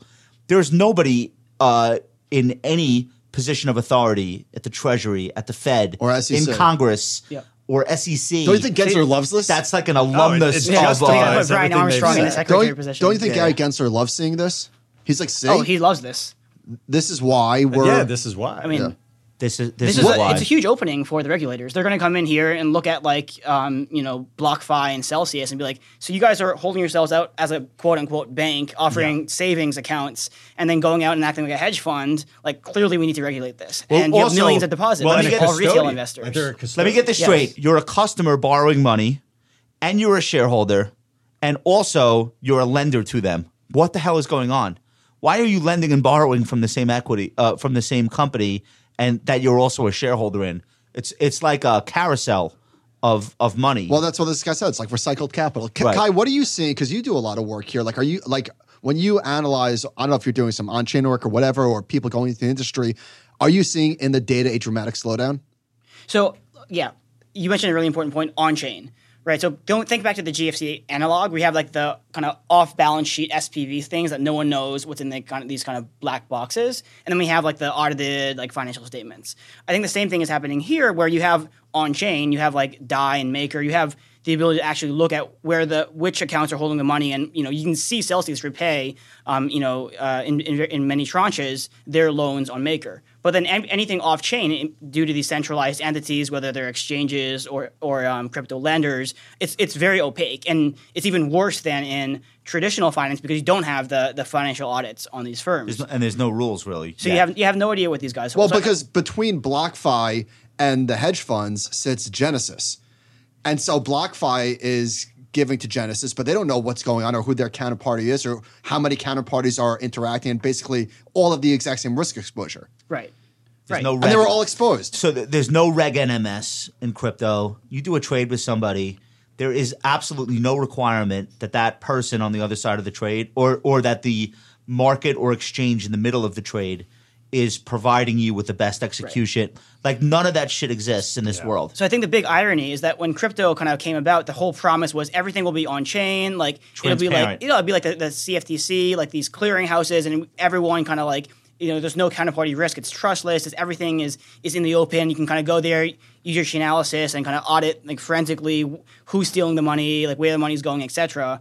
But what's happened is that you've built this, because of many limitations of the decentralized model, such as like additional costs and things like that, you've ended up with a huge edifice of intermediaries that are effectively like prime brokers and they're all centrally controlled companies, but with less regulation.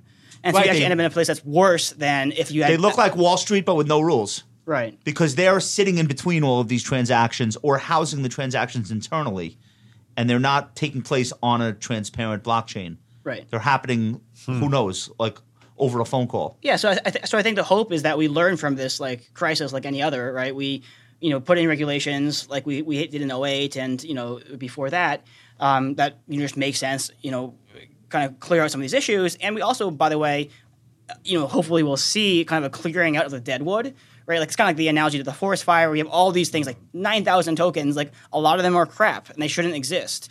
Do you know you can start the FINRA of well, I was going to say, do you know what the two most important rules are for the traditional securities market? Mike, do you know what they are? No. The two most important. The Securities Act of 1933 and the Securities Act of 1934. And they were written 90 years ago, and they still govern like almost everything that takes place in the securities markets today. The timing's not an accident. In the 1929 crash and then the ensuing depression through the 30s, they basically went, okay, somebody should be in charge of this shit, and there should be some rules. Yeah. And that's how you get the Securities Act of 1933. And when you go to take a Series 7 or a Series 65, that's literally what you're learning. So well, that's where I think you should do FINRA, right? FINRA is a self-regulatory organization. Well, FINRA was the NASD, which came along with the advent of the NASDAQ. So believe it or not, that was once part of NASDAQ, was having it. The NASD was like, because all of a sudden you had all these independent dealers dealing with each other on a network as opposed to the exchange, which was members. So it was the National Association of Securities Dealers, which then became merged with the New York Stock Exchange's securities arm and became FINRA. But basically, but it regulates its own members, which doesn't really exist in. Well, also is an SRO. It's a self-regulatory organization, which people have philosophical issue with that, but we don't have an SRO even for crypto. So not only do we not have federal oversight, and the banking regulators are out, they have no standing yet. There's not even really a serious attempt amongst the companies to self-regulate. What's the organization that regulates crypto? Does it exist? FTX. At this point, right? But think about that in the traditional securities world. If there was no attempt whatsoever, even at a FINRA and a self-regulatory order. So that's where we are still. Right. It's so early, so bullish. I was kidding. So anyway, Tesla is no longer the world's largest electronic vehicle manufacturer. Electric. What did I say? Electronic. Yeah. Electronic. Well, They make toy cars. What is? BYD. What is it? BYD. But isn't that just batteries? No, they do buses. Okay, that's Berkshire Hathaway has been invested in that for like 20 years, right? 08. Oh my God. Okay. Or 08, 09. What do we have? John, we have a chart on this. To me, it's remarkable because after they bought it, it actually got chopped in half, and then it didn't do anything for 10 years. Wait, BYD is worth how much? Well, they've got a Hong Kong $1 trillion and Hong Kong dollars. and a China A. I can't believe how big that thing is. Yeah, no, they've done very, very well. Okay, how did it get so big? Well, they were very early in electric vehicle buses. That was kind of, and then from the buses, they developed the technology and realized the batteries were kind of part of the gold. Right. So now they're selling not only the buses, but they can actually sell the batteries to other. Is that the only thing Berkshire Hathaway's invested in China of any consequence? I think at the moment. I saw Charlie Munger get asked a really tough question about, like, at the height of the Chinese concerns when there was a lot of harsh Biden rhetoric. So I think this was during Daily Journal. You know how he's like he does the sit down thing. Yeah. So somebody asked him a question about how could you like allocate money to China? Like how could you allocate U.S. taxpayer investor money to China? Because he oversees both Berkshire Hathaway and Daily Journal's investment portfolio. And he was saying like we should not expect the Chinese to have an identical society that we have, number one. And number two, wouldn't it be better if the U.S. and China were against the rest of the world? Like, in other words, like, imagine a partnership between the U.S. and China. Who the hell could stand against that? Right. Like, just like thinking of the world that way, which nobody ever does. But what if the U.S. and China actually had a partnership? Now, he's obviously biased because he's got investments in it. But I would imagine somebody like yourself probably thinks that would be a better situation than the current situation. Yeah, I mean, I think... I know it's pie in the sky, but I'm... yeah. I mean, actually, they call it like a G2 world. Right. That, like a G2 world with like a healthy agreement on the big things. Yeah.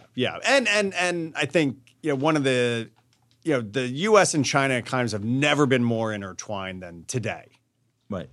Politically, you could say not so much, but business people are getting along just fine, and I think U.S. companies in China are doing just fine. Right? We showed the Apple and the Exxon Mobil's, and that's where there's some, I think, almost hypocrisy. People will say, oh, this about China, that, and then it's like, well, they're typing that on their iPhone, and it's like, well, where do you think that thing came from? I want to do before we get out of here. I want to do ETF trends through the first half. Some interesting stuff going on. Michael, what are we looking at here? Kind of the boom and bust of thematic ETFs. A lot of this is driven by ARK. So if you back that out, I'm not sure that there's really much there. Have you guys heard about the new? There's a night ETF. Have you guys heard about this? I saw that. Where they basically. So I forget who first documented this, but a lot of the returns happen outside of market hours, which isn't that shocking considering that's when most of the news happens, right? Gap ups, gap downs. Yeah, most of the news happens outside of market hours. So there's a fund, and I'm kind of surprised it took so long for somebody to do this, where essentially they're buying the close and selling the open. Yeah. Your thoughts? That's so smart. That's so genius. Wait, so on a gap down day, what happens? Does the ETF trade throughout the day? And you're just down? They're buying the close and selling the open. They're doing it with futures contracts. I don't really know the mechanics of how they're doing this, but Kyle, what do you think? Bullish? Look, I think. I mean, I haven't studied this myself. I mean, when I used to run my last CTA, we did strategies like this. We would like trade reversal and mean reversion into the close and at the open and around option expiry. I haven't looked at this overnight effect. What I've read about it, what I've heard about it, is it has to do with like a risk premium associated with market makers holding inventory overnight, right? Because if you're gonna buy U.S. stocks at 4, right, and hold it until 9:30 the next morning, you should get paid for that? If bad news happens over the night, that could be bad. There should be a premium connected to that, Right? And people try not to do that, especially day traders, prop traders. If they can help it, they don't want to go home long positions. Right. Therefore, you should get paid if you're on the Now, other side almost of the trades. always That would be the argument, yes. see back-tested strategies that fall on their face. Why are you shaking your head? You don't like it? I'm just trying to figure out how many Altoids Michael has in his mouth right now. I believe that's called a cheekful. He's got a cheekful. I'm curious to see whether or not this like erodes that. I don't know if it's alpha or whatever the hell you're calling it. Yeah. I don't think it's big enough to. I don't think it can. I think this is more of a structural thing, but I'd be curious to see how that works. I'd be less worried about. Sorry. No, I would think it would work more. Close on Friday, open on Monday, because that you really don't want to hold it On over over the weekend. versus I'm just super overnight. bearish on Tuesday, so I think that's a good point. How many ETFs have you built at Crane Shares? I think we're up to just over 30, including European listed. Okay. So a lot of the funds in the U.S., you have a European version. Yeah. Okay. So, all right. Another interesting note, this comes from ETF Trends. Year-to-date net inflows, the most popular category, and it's definitely been a minute that this was on the leaderboard, were dividend ETFs and ultra short-term bonds. The ultra short-term bonds totally make sense, and I guess dividends too, because defensive stocks have done much better. We were talking about like year-to-date gains and losses, or I'm sorry, Q2. So some top adding market cap companies were Eli Lilly, Merck, ExxonMobil. So I guess that makes sense. Worst performing ETFs year to date. It's got to be ARK, no? Excluding leverage and inverse. Crypto related, cannabis related, What else? fintech innovation. All three are ARC products.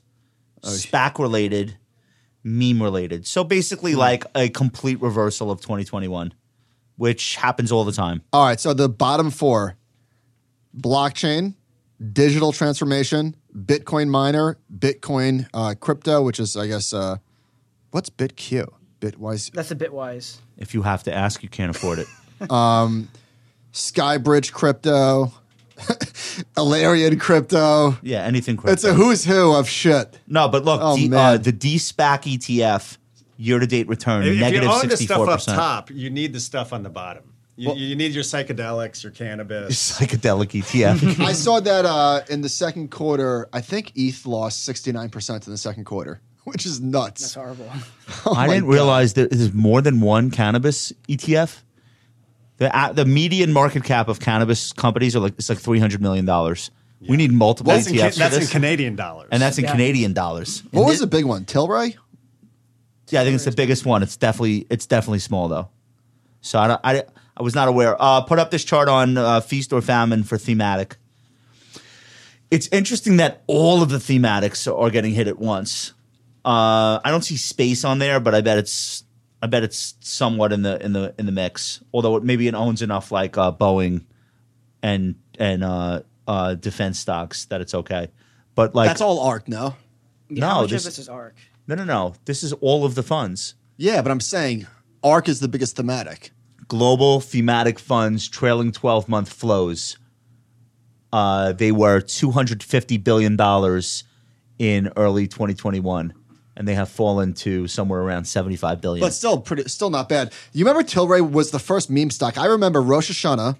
It was 2018, and this name started going ballistic. I don't remember what the catalyst was, It was but probably not Rosh Hashanah. Was probably not the catalyst. but Having to hang out with I remember family. where it was at that point. So it ran to $41 billion in market cap. It's under 2 today. But that was another one of under two. these newly public short squeeze thing. There've been a it million was like of the those. original. Not the original, but of this era. Like I watched what was the camera IPO? GoPro? GoPro. GoPro went Disaster. GoPro went from like 10 to 100 to 0. Is it? I shouldn't say that.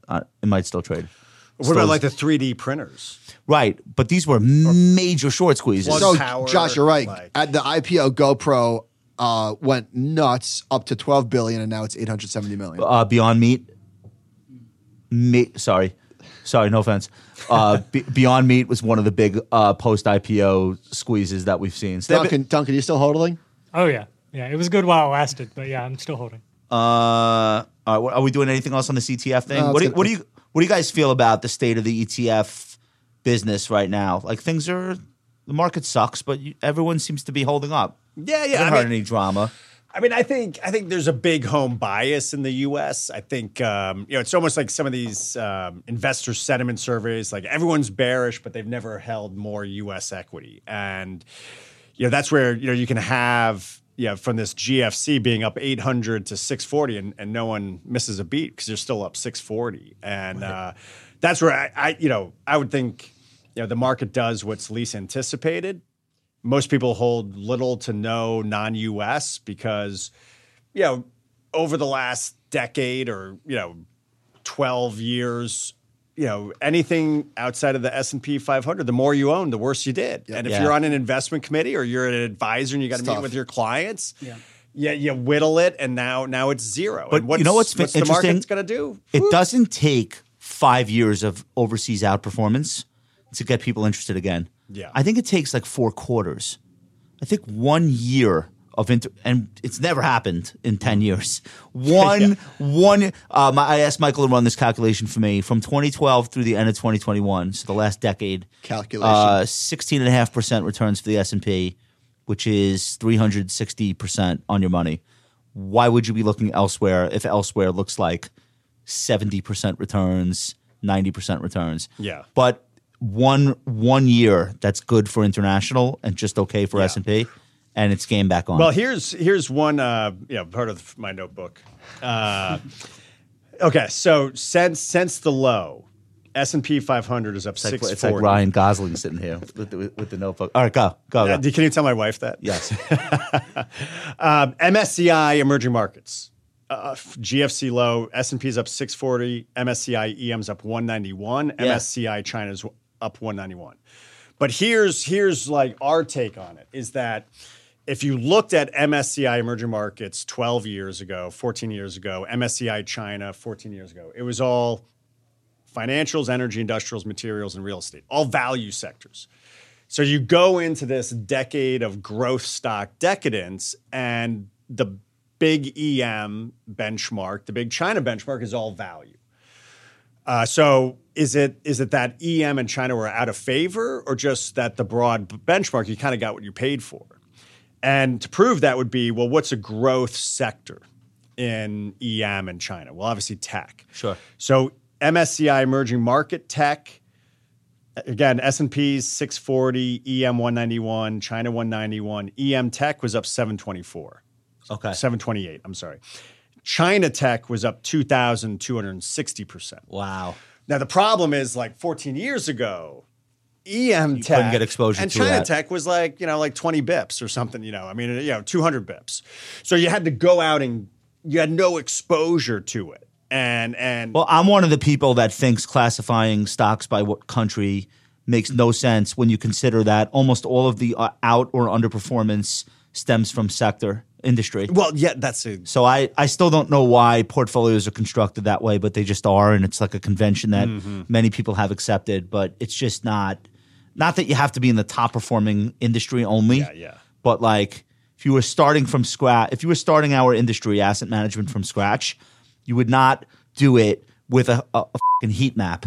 with the style globe. box. It's like meaning. We had Lindsay on the show 2 weeks ago. He was some venture capital pitch decks. He's like, if you were raising money for a startup 10 years ago, you had the whole world, and you would say these are our growth opportunities. He's like, now half the map is black. You're not going into China. Definitely not going into Russia. It's half the map.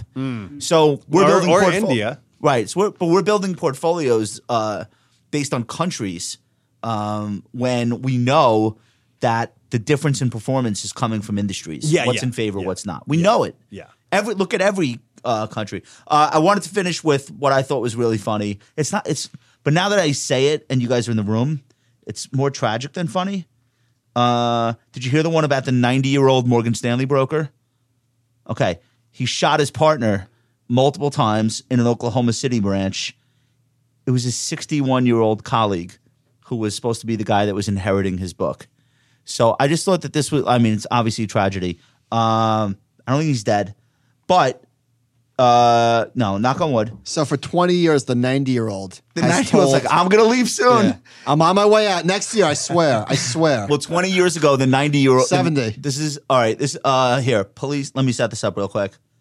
A 90-year-old Morgan Stanley broker has been accused of shooting a colleague multiple times in Oklahoma City branch office. Police say Leonard Bernstein in Oklahoma? This is already suspect. Walked into the office last Thursday and shot Chris Bayouth, 61 years old, several times before driving away. Bernstein was later arrested in a traffic stop and charged with shooting with intent to kill. Witnesses told investigators that Bernstein and Bayouth had worked together for 9 months, and the elderly man was handing his accounts to the younger business partner. It's unclear what went wrong. I know what went wrong. The international allocation. It's all. Yeah. They one guy said 30%, the other guy said 35%. Why are there 90-year-old brokers handing their businesses off to 61-year-olds? Shouldn't it be like a team of 30-year-olds? Like, doesn't Servicing his 90-year-old clients? like aren't we doing succession for a reason? It's not like Yeah. I'm going to hand you off to this gentleman who will also be retiring very quickly. Yeah. Very soon after. And I'll shoot him to make it faster. Yeah. We'll Accelerate. We'll get rid of this guy. Sorry. You worked at BlackRock iShares for how many years were you there? I mean, going to the BGI days, it'd be like 13. Okay. But I actually have a great Jeremy Grantham story. Tell it. Let's hear it. Okay, This is the time. So 2000, the beginning of 2008, the Hartford CFA Society, BGI, iShares, we sponsor it. So we get a table. The first speaker is from the New York Fed. This guy drove up, does his little shtick about, there's some issues out there, but Is that what's his name? It was not the head of the New York Fed. This was like an underling. Okay. And he does his little shtick about we're there's little flare ups, but we're Transitory. We're on top. Contained. We're on top of it. And he walks off the stage, and the next speaker is Jeremy Grantham. And Grantham Everything that guy just said is bullshit. Yeah. That's exactly what he said. He was like, You're all going to die. He actually said, it's a good thing that guy's leaving because I'm actually going to eviscerate him. That we're headed into a global crisis and the world's about to end and banks are going to go bankrupt. I actually, because we had sponsored, I went up to him after and I said, I'm Brennan, with Barclays Global Investors, and I just had a question for you. And Am I going to have a job in 6 months? Yeah. so he said, you work for Barclays. And he's like, you should get your resume ready right now. And they actually survived. Well, Sort of. Barclays Bank, basically sold BGI and iShares to BlackRock. Worst sale of all time? Is that Worst sale of all how time? they survived? That's how they avoided being nationalized. But then they bought Lehman. What the hell is that about? Well, it was just Bob What a Diamond was, he was a banker. And so he, saw this is the opportunity to grow Barclays capital. You can take over Lehman Brothers and you get the whole building for free. And, Jeremy Grant, absolutely nail it. I mean, he was 100%, he called it. It was pretty amazing. I wish he would stop calling it, though.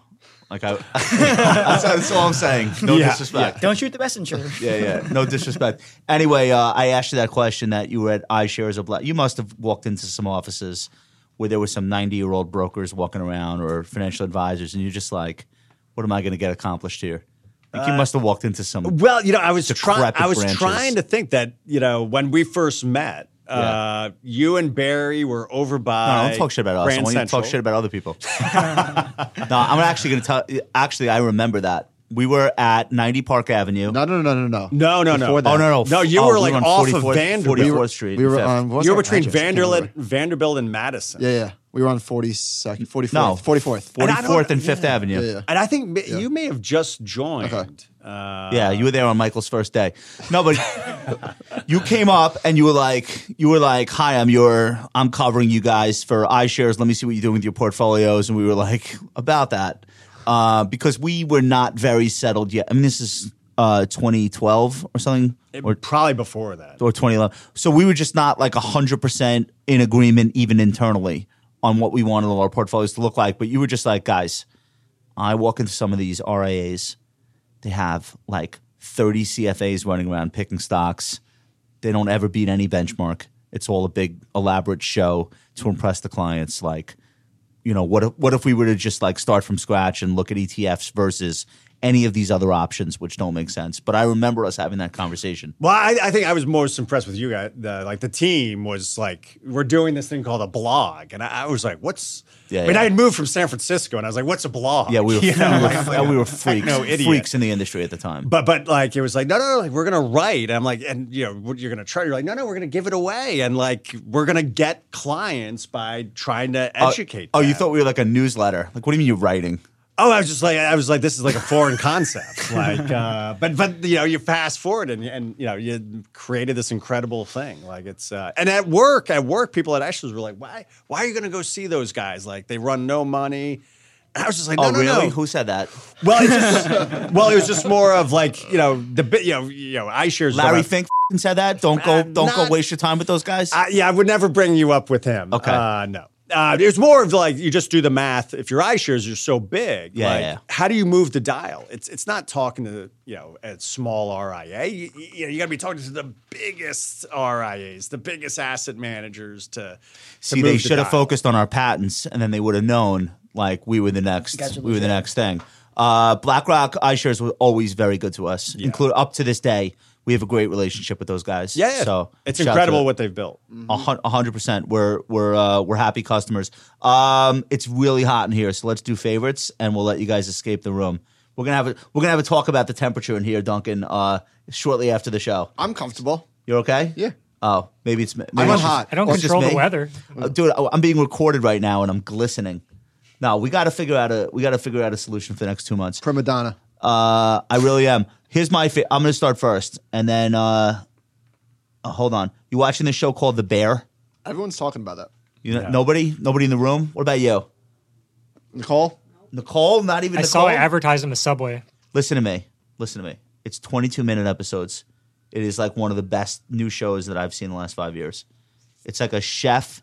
Do you like cooking, like food? I like to eat. Yeah.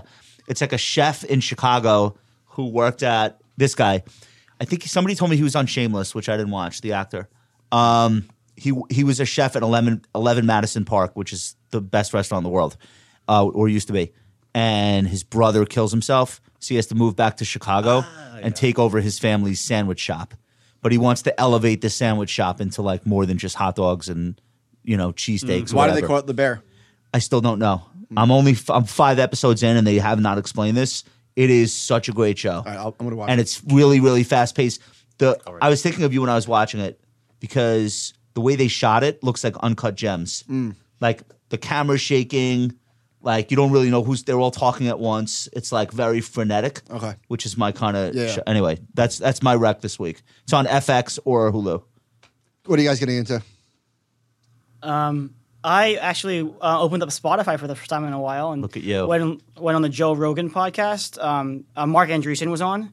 Oh, really? Yeah, I got through about half of it, and then I was in the subway, and then Spotify can't handle like buffering. Was it 9 hours? How long It's is like it? 3 hours or something, but so far so good. Andreessen's been in the game for a long time. Does crypto kinda come up at all? Do they get there? He alluded to it, but we were in about 50% of the way in. It was AI and Ex Machina and the Google engineer who thought his AI was real. Yeah. They talk about the history of computing and going all the way back to the early days. So it was kind of fun jaunt through history. I would definitely listen to that. Yeah. You got to listen to a lot Brendan, of commercials anything on you? to get there. Though. Yeah. I'm reading Malcolm Gladwell's David and Goliath. What year is it? I have no clue. Okay. But Wait, it's why? excellent. But no, great Just book. came out, right? Why are you reading that? Because you are David. Well, if you're fighting, you're challenging Yeah. the big behemoths in the asset management industry. I've loved his writing, and I was stuck in an airport, and I was like, hey, I've not read this one. Okay. And, but it's excellent. All books are better in the airport. We were talking about this on the show last week. I rewatched True Romance. Duncan, did you watch it yet? I have not yet. Okay. Absolutely flawless. Holds up like okay. nothing. I mean, what a movie. He What didn't, a freaking movie. take our word for it yet. Apparently No, not. honestly, it's not free on any streaming, so I just haven't broken down and read I it learned yet. today that Michael never saw Scent of a Woman. Yep, that's a big hole in my repertoire. It's like a top 5 Pacino. I haven't seen that one either. How are you involved in film? Come on. All right. Anyway, add that one to your list also when Okay, you're done with will that. do. All right. Listen, you guys have fun today? That was excellent. Yeah? Awesome. All right. We all learned a lot from each other, I feel like. Yes? Okay. I feel like I didn't bring much to the table today. No, you would definitely. You would Yeah, the def- charts. You would no, but you did have the charts, and we needed that. So, hey, guys, don't forget for the latest in financial blogger apparel, check out idon'tshop.com. We're probably going to be pulling those beach towels off pretty soon, right? Nicole, What's what do you next? think? We're doing Let's not in summer yet. Yeah, but I feel like if you haven't bought one yet, you what don't are we need it. doing for the fall attire? I don't know, something pumpkin We spice. brainstorm. All right, we have a little bit of time to plan that. John, great job today. Thank you so much. Duncan, great job today. Happy birthday, Nicole. Happy birthday, birthday. Nicole. Thank you guys for listening. New Animal Spirits podcast every Monday and Wednesday. New Portfolio Rescue with Ben live, 11 a.m. Eastern every Thursday. And thank you guys so much for listening. Make sure to leave a comment. Make sure to leave a review. We will be back with you next week. Have an awesome weekend.